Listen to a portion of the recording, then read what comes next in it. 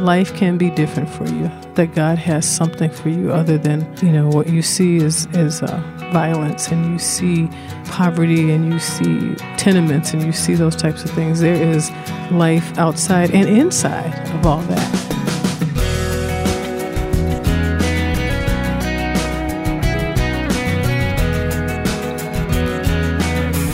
Welcome to this week's edition of First Person. I'm Wayne Shepherd, and our guest today is Felicia Thompson, a woman who desires to see local churches everywhere meet the needs of the neighborhood around them, even as they reach out to the world. We'll begin today's interview in just a moment. Our new partner giving support to this weekly program is the Far East Broadcasting Company. I hope you'll take the time to learn more about FEBC and the ways it honors the gospel through radio. You'll learn that at our website, firstpersoninterview.com.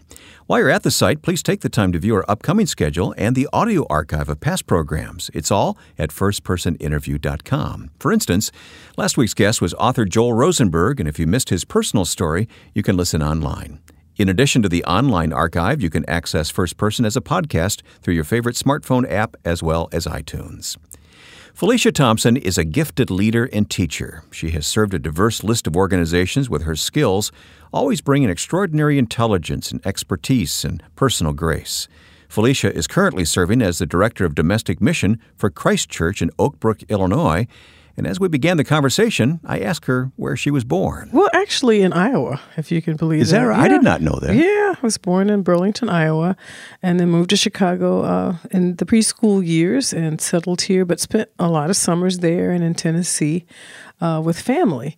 So I settled in Chicago on the south side, and we began to move as things were changing ethnically in communities to a place called Englewood, which is kind of notorious now, but then it was really a citadel of culture, I think, when I went there. So that's where I grew up. What about your parents? What were they like? Parents were great. My dad, who was from Iowa, was a musician, traveled all around the country singing, and traveled with Little Richard and some other folks. And my mom was from Tennessee. And then I had a wonderful stepdad who came into our lives when I was about 4. And it's been great. They're good people. And my dad, the creative and bubbly and personality. And my mother, just a real disciplined, common sense, salt of the earth kind of woman. Did you grow up in a Christian home? I was churched. I mean, I think that sometimes in particularly African American community, it's a tradition. We were churched from our history. The church has been the seat for African Americans of culture and for politics and for just life direction. But I think you can be in a situation, as everybody else knows, where you're churched and really don't know Christ as your Savior. When did that happen for you? Well, I remember when I was 7, this is funny, I was baptized. I knew I would hear the folks in the church talk about Jesus being in the temple at 12, and, he was his own person then, and his sins were his own then. And I got kind of cautious about becoming 12 for some reason. But I did get baptized when I was 7, and I remember on my 12th birthday, starting to count my sins, because if the stuff was on me now, you were adding it up. Yeah, huh? so I was doing these little checks on the wall. But on my 12th birthday, I had about 26 of them, and I figured if life was going to go like this, I was in trouble. So, but at about 15 or 16, there were some life things going on for me. I really caused me to take pause. One of them was the ending of the civil rights movement. I think Martin Luther King had been killed, and I was going to high school in the late 1960s, and was just wondering about life itself. What was happening? This nonviolent man was being killed. The Kennedys had been shot. Lots of other people had been killed. Malcolm X, what have you, and it just didn't seem like the country was changing. My sister and brother went to this little church around the corner called Laughlin Gospel Chapel, and they would come home singing songs and talking about what they'd learned, and it really sounded like they were studying the scriptures. Not that the church we were at, they weren't doing that, but it could have been just the timing in life for me. Something was different, though, right? Something was different. I was stirring. The cultural climate was making a difference. Yeah, there was so much turmoil in those days, wasn't there? And so I needed to, in my mind, pick a side. And after having seen Martin Luther King die, and then the high school I went to was kind of like a haven for some budding Black Panther movement type of language. And these guys were bright college-age students. It was a junior college on the south side within my high school. And so some of that rhetoric was starting to make sense to me, you know. And I went on the corner to see what my brother and sister were learning at this church. It turns out in 1968 and 69 and 70, there was this bastion of this little church in the neighborhood of people that were from other cultures that didn't look like us who were sharing the gospel. And I got offended a little bit. Why are you still in our neighborhood? Why is it that you feel you need to share and teach us? We already know about God. We've come through slavery. We've come through hard times, Jim Crow South, and the Great Migrations. And here you are, you know, going to share Jesus with us. And I didn't go as far as this being a white man's religion, but in my head, you know, I was a little upset. Okay. So I began to come, and I began to sit in the back and listen. And as God would have it, as the Holy Spirit works, and as God, I think, has a wonderful sense of humor, I began to hear about a need for a relationship with Christ that was different from religion and tradition and being a good girl and all those things. And you're a teenager at this point? I'm about 15 at this point. I go to Sunday school class. Sunday school teacher is this Polish woman who consistently shares the same message. The same message is coming from the pulpit. They would have a few youth pieces. And then there was a man at the church who recognized that I was a bright person and probably realized that there was some conflict going on. So he would spend time just talking with me and saying, "You have any questions about the Bible?" And I would ask, you know, "Why do you think that?" You know, and he would spend the time to research this and come back the next week with probably a 2-3 page white paper on whatever I was asking. He was serious. He was serious. I think he recognized that there was this searching going on and that maybe I was a little different than everybody else and I needed to, you know, kind of like my own evidence that demands a verdict. Or kind of a personal copy. Huh? And he said personal action in my life, actually. And by the time I was 16, I remember going home and I was cleaning the bathtub at our house. And I said to the Lord, if you are really real, and you are able to bring peace and you are able to bring understanding into my life and help me in turn to do that for the world, then I want to try this. It's that vivid to you that you remember the details of cleaning the bathtub while you said that. Cleaning the bathtub because I was the oldest kid, so I cleaned a lot. But just thinking through those things and while I was cleaning up the bathroom, and that's when it happened. Was the difference evident? Immediately? I think so. I think it probably settled my spirit. It was evident to me that I was different. At the time, you know, I was starting to do some things in the high school. My homeroom teacher noticed, you're getting involved with the wrong people. And I don't know if he talked to my mother or my parents noticed it, but they also decided it was probably time for me to transfer to a school. So I ended up going to what's now a prep school downtown Chicago, which was great. And it allowed me to blossom educationally, but more importantly, spiritually. Yeah. I think at that point in my life, the leadership piece kicked in. I wasn't ashamed of the gospel. I was devouring C.S. Lewis books. I was reading. I loved a girl. Some books about how do you date? And I loved this stuff. And this same guy would bring these books, and he'd bring me a concordance, and and on my own, basically, I would read and do screw tape letters. I mean, all kinds of things. He would just give them to me. Did you get any pushback from friends, family? I don't think I think I was a nice kid, so people didn't expect anything. They didn't know what was going on. So they see me with a Watchman Nee book, 16, 17 years old. Yeah, instead of a Malcolm X book. Tozer, right? Yeah. Okay. And so teachers noticed in school, and I think they encouraged it. When I went to school, it was the age where people were people of faith, and teachers were, and everybody else was. And so the encouragement I got to just be myself. We had a Bible study in my division, at division time between classes. In high school? 3 or 4 in a public high school in Chicago. We had a Bible study, me and 3 or 4 other students, and one was a Jehovah's Witness, but she would be in the Bible study with us. And so we just kind of gelled, and there were a lot of Christian kids in that school, multicultural, multiracial. And I think the leadership for me got honed when I was about a junior in high school. It was the trajectory was up at that point. So I want to talk about the call of God in your life, and I'm excited to talk to you about that. But before I get there, I'm going to skip a lot of years and just ask you about Christ today. Okay. What about your relationship with the Lord today? What is that like? It is the most intimate, dear, simple relationship. It's become more and more simple as I've matured. I am reaching a critical birthday. And no numbers here on the program. I'm not going to tell you. I'm not going to tell you it all in the spring. But I have learned to trust. I mean, the trust piece, for me is a big deal, because there were in the different things that happened in my life caused me not to be so trusting of people, especially even Christians. But as I've gotten older, I have learned to depend and had wonderful people in my life, watch them come, live this life, die, pass on, and watch them trust Christ in a way that I've never been able to do before. We'll continue to learn about the life of Felicia Thompson, our guest today, here on First Person. Stay tuned. After listening to today's program, visit our website, firstpersoninterview.com, to learn more about the Far East Broadcasting Company, whose support makes this program possible. FEBC is actively broadcasting the gospel in nearly 50 countries in whatever local language is necessary. Always upholding the authority of God's Word, FEBC broadcasts reach millions with God's message of love. Learn more about FEBC's story and the devotional How Shall They Hear at firstpersoninterview.com.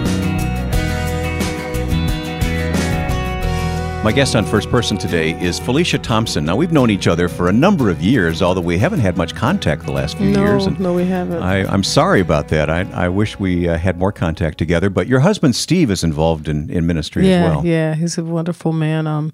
Been married to him, we'll be 38 years this year. And he has a call on his life to help and to minister to men who are in and now out of jails and prisons in the state of Illinois. So he's acted as the senior chaplain for Cook County Department of Corrections for 25 years, served on the chaplaincy council, ministered, have literally seen thousands of men come to Christ, and been involved in creating a discipleship program at Cook County that I don't know if it still exists, but it was pretty significant in people's lives. Well, you tell Steve that he's my target sometime to sit down on this program with me and tell me his story. Yeah, he's got an interesting story. Yeah, I want to talk to Steve sometime in the near future.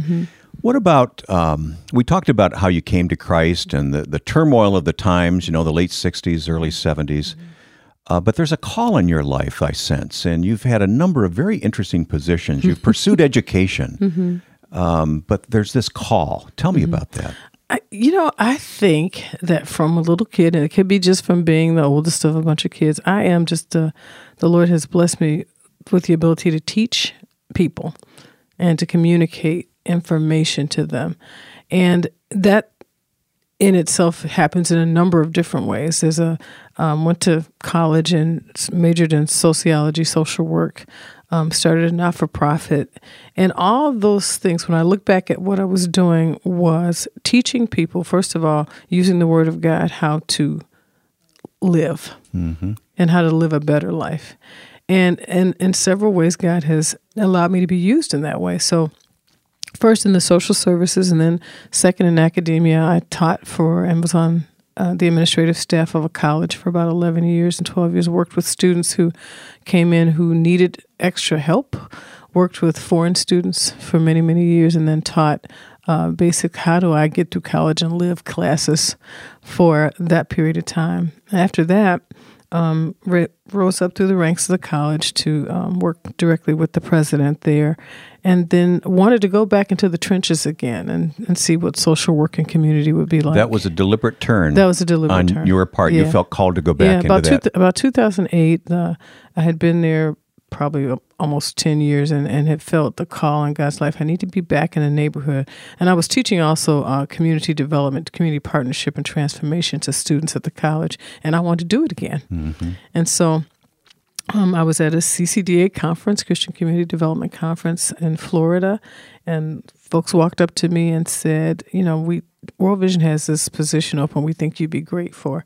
And so I applied, and it was a long process, but by 2009 in January, I began a journey as executive director for World Vision in Chicago, and stayed there for 3 years and learned all the joys and sorrows of being an executive director, building staff. A lot of responsibility. Letting people go, raising money, all those kinds of things. But it was a wonderful experience. And then World Vision decided to take a different direction, and it was apropos and a good time to part ways. And so we did that.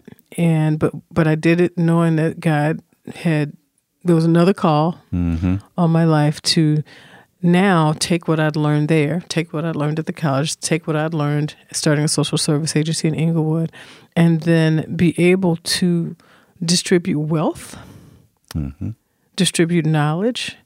And so I am here now at Christ Church of Oak Brook as the Director of Domestic Missions. And we're in your office here today. We are. This is where you operate from. Nice, cozy office. Well, the call has always been the same, hasn't it? Now, the location has changed. It has changed. And the position has changed. And the names have been changed to protect the innocent. Yeah, yes. Right. But don't you think the call has been the same? It's the same. It's pretty constant. And it's to teach, it's to develop, it's to have hard conversations with communities and with people.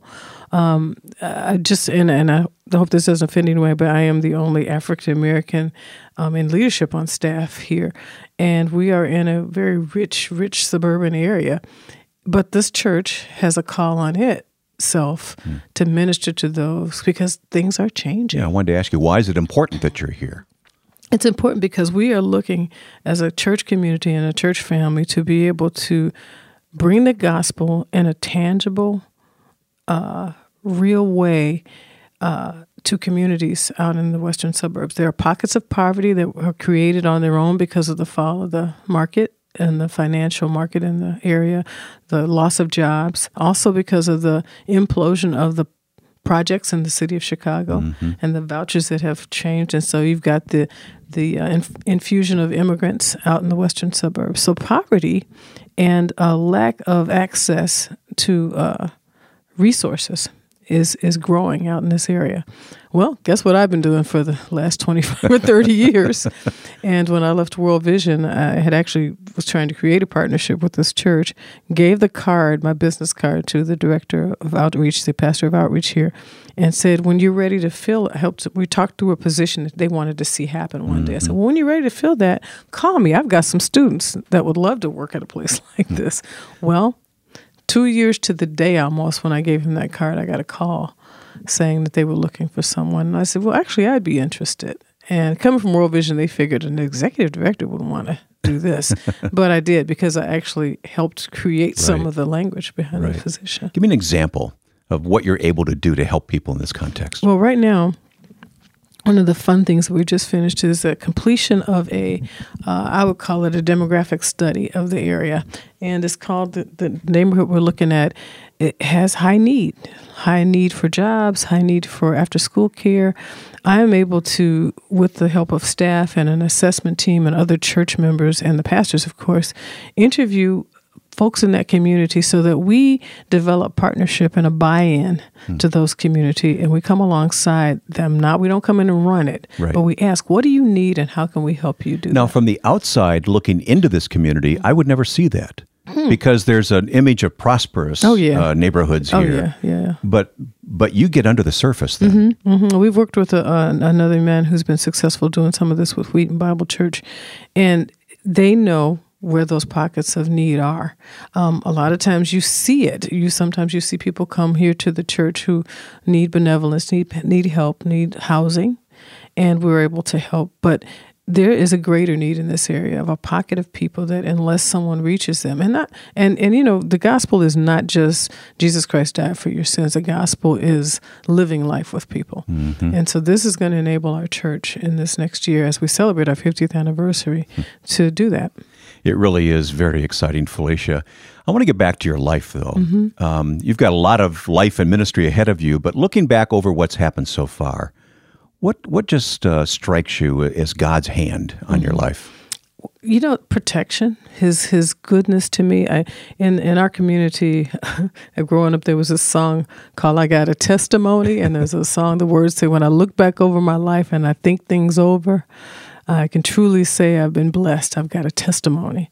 And so God's just faithfulness to Steve and I and to our entire family over these years, in our marriage relationship with our children, to remain married in a day when people are not doing it, and to be in ministry together has been fun. And so I guess that just still surprises me, because if I had thought about what my life would look like, I would have never thought it to be like this. Yeah. Looking back into those neighborhoods where you grew up, what do you say to young people today? That there's a way out, but there's got to also be a way out for your soul. The Spirit, I think as I go back, and I still stay connected to those communities. I've not moved or removed myself from there. I'll hopefully be mentoring some young women. I've done that in the past. I'm mentoring some 30-year-olds now. That life can be different for you, that God has something for you other than what you see. What you see is violence, and you see poverty, and you see tenements, and you see those types of things. There is life outside and inside of all that. And so the call, like you said, is still the same. Yeah. And how can we pray for you and Steve? Well, just that we remain healthy so we can continue to do what God has for us. We have had our ups and downs in ministry, but most of them ups, I would say. And so we can speak life into younger couples who are doing what we've done over the years, and that He would continue to bless our marriage, bless our children, with husbands and children themselves, as we talked about earlier. But I don't know, Wayne, maybe it's just a contentment, that same contentment that in one of my verses is that God has begun a good work in you, and He will complete it until the day of Christ Jesus. And so that we would keep seeking out what that good work is and do it. He will complete it. He will. If we are faithful. Yep. All we have to do is just listen, follow, watch. Our guest today has been Felicia Thompson, the Director of Domestic Mission for Christ Church of Oak Brook, Illinois.